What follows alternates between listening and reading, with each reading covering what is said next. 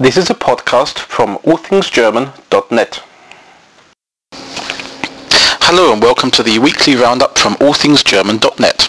This week the German government decided to raise the pension age from 65 to 67. Starting from 2012, the pension age will be raised gradually over the next few years up until 2029. This affects everyone born from the year 1947 onwards. Some have criticised the decision, saying that the older workers who find it difficult to get a job will just spend longer unemployed before getting their pension.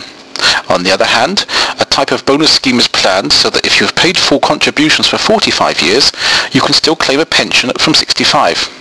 Meanwhile, pension contributions are going up, unemployment contributions are going down. And to complicate matters, there are different rules for different types of pensions.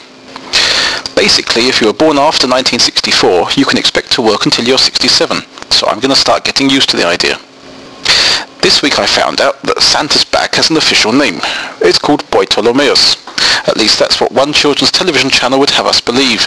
In a 13-part series called Boitolomeus kommt zum Weihnachtsmann, they tell the story of how the bag was made and chosen to be the one bag to deliver all the presents on Christmas Eve.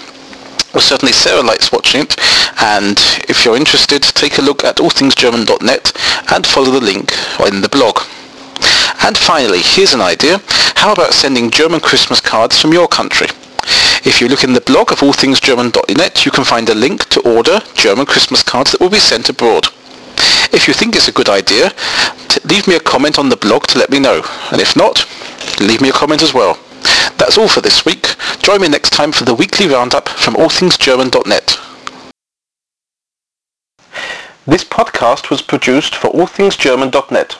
Responsible for the content, Graham Tappenden, Neuhausstraße 3, 61440, Oberursel, Germany.